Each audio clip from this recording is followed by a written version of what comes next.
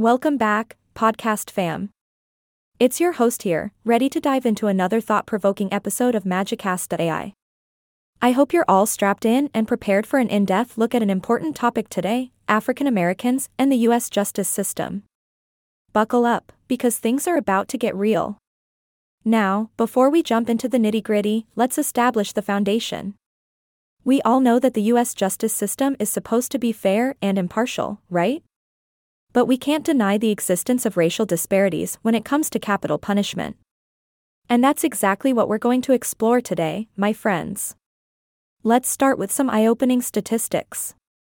Did you know that the odds of receiving a death sentence are nearly 4 times higher if the defendant is black? That's right, my jaw dropped too. And get this, out of the chief district attorneys in counties using the death penalty, almost 98% are white, while only a tiny 1% are African American.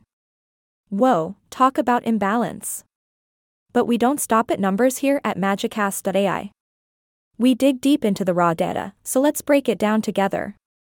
We have to look at the sentencing rates, my friends. Picture this, for every 100 eligible black defendants, 18 will be sentenced to death. It's like playing a twisted game of numbers, isn't it? But the insanity doesn't end there. The race of both the defendant and the victim also plays a disturbing role in the death penalty. Buckle up for this one. For crimes of mid-level severity, black defendants who kill non-blacks are more likely to receive the death penalty than black defendants who kill other blacks. I can see your shocked faces. And don't even get me started on the racial impact on the death penalty in different states. In Florida, a defendant's odds of receiving a death sentence are 4.8 times higher if the victim was white compared to if the victim was black. It's a great time for an ahaha, right? No, not really, but let's sprinkle some humor in to lighten the mood. Now, hold on to your seats for this next bombshell. In Kentucky, 100% of inmates on death row were convicted of murdering a white victim. But not a single one was there for the murder of a black victim. Can we say out of balance? Because that's exactly what this is, folks. These disparities have even caught the attention of researchers and scholars. They've been studying the racial composition of those in power to prosecute criminal offenses, including capital offenses. And guess what they found? Only 1% of the district attorneys in death penalty states are black. Talk about a staggering imbalance, right? But hey, let's not forget that real-life cases illustrate how racial bias can play out in practice. Georgia's Chattahoochee Judicial District takes the cake here. In murder cases involving white victims, prosecutors often meet with the victim's family and discuss whether to seek the death penalty.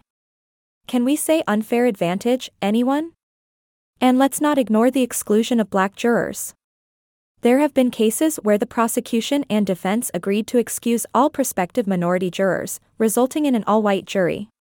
That's not justice, that's a circus, my friends. These are just scratching the surface, my fellow podcast enthusiasts. The racially imbalanced death penalty system sends a chilling message that some lives are inherently less precious than others. And it's time to address that. Now, I'm sure some of you might be thinking, what can we do about this? Well, my friends, change starts with awareness. We must continue shedding light on the flaws and injustices of our system. We have to demand a fair and unbiased justice system for all.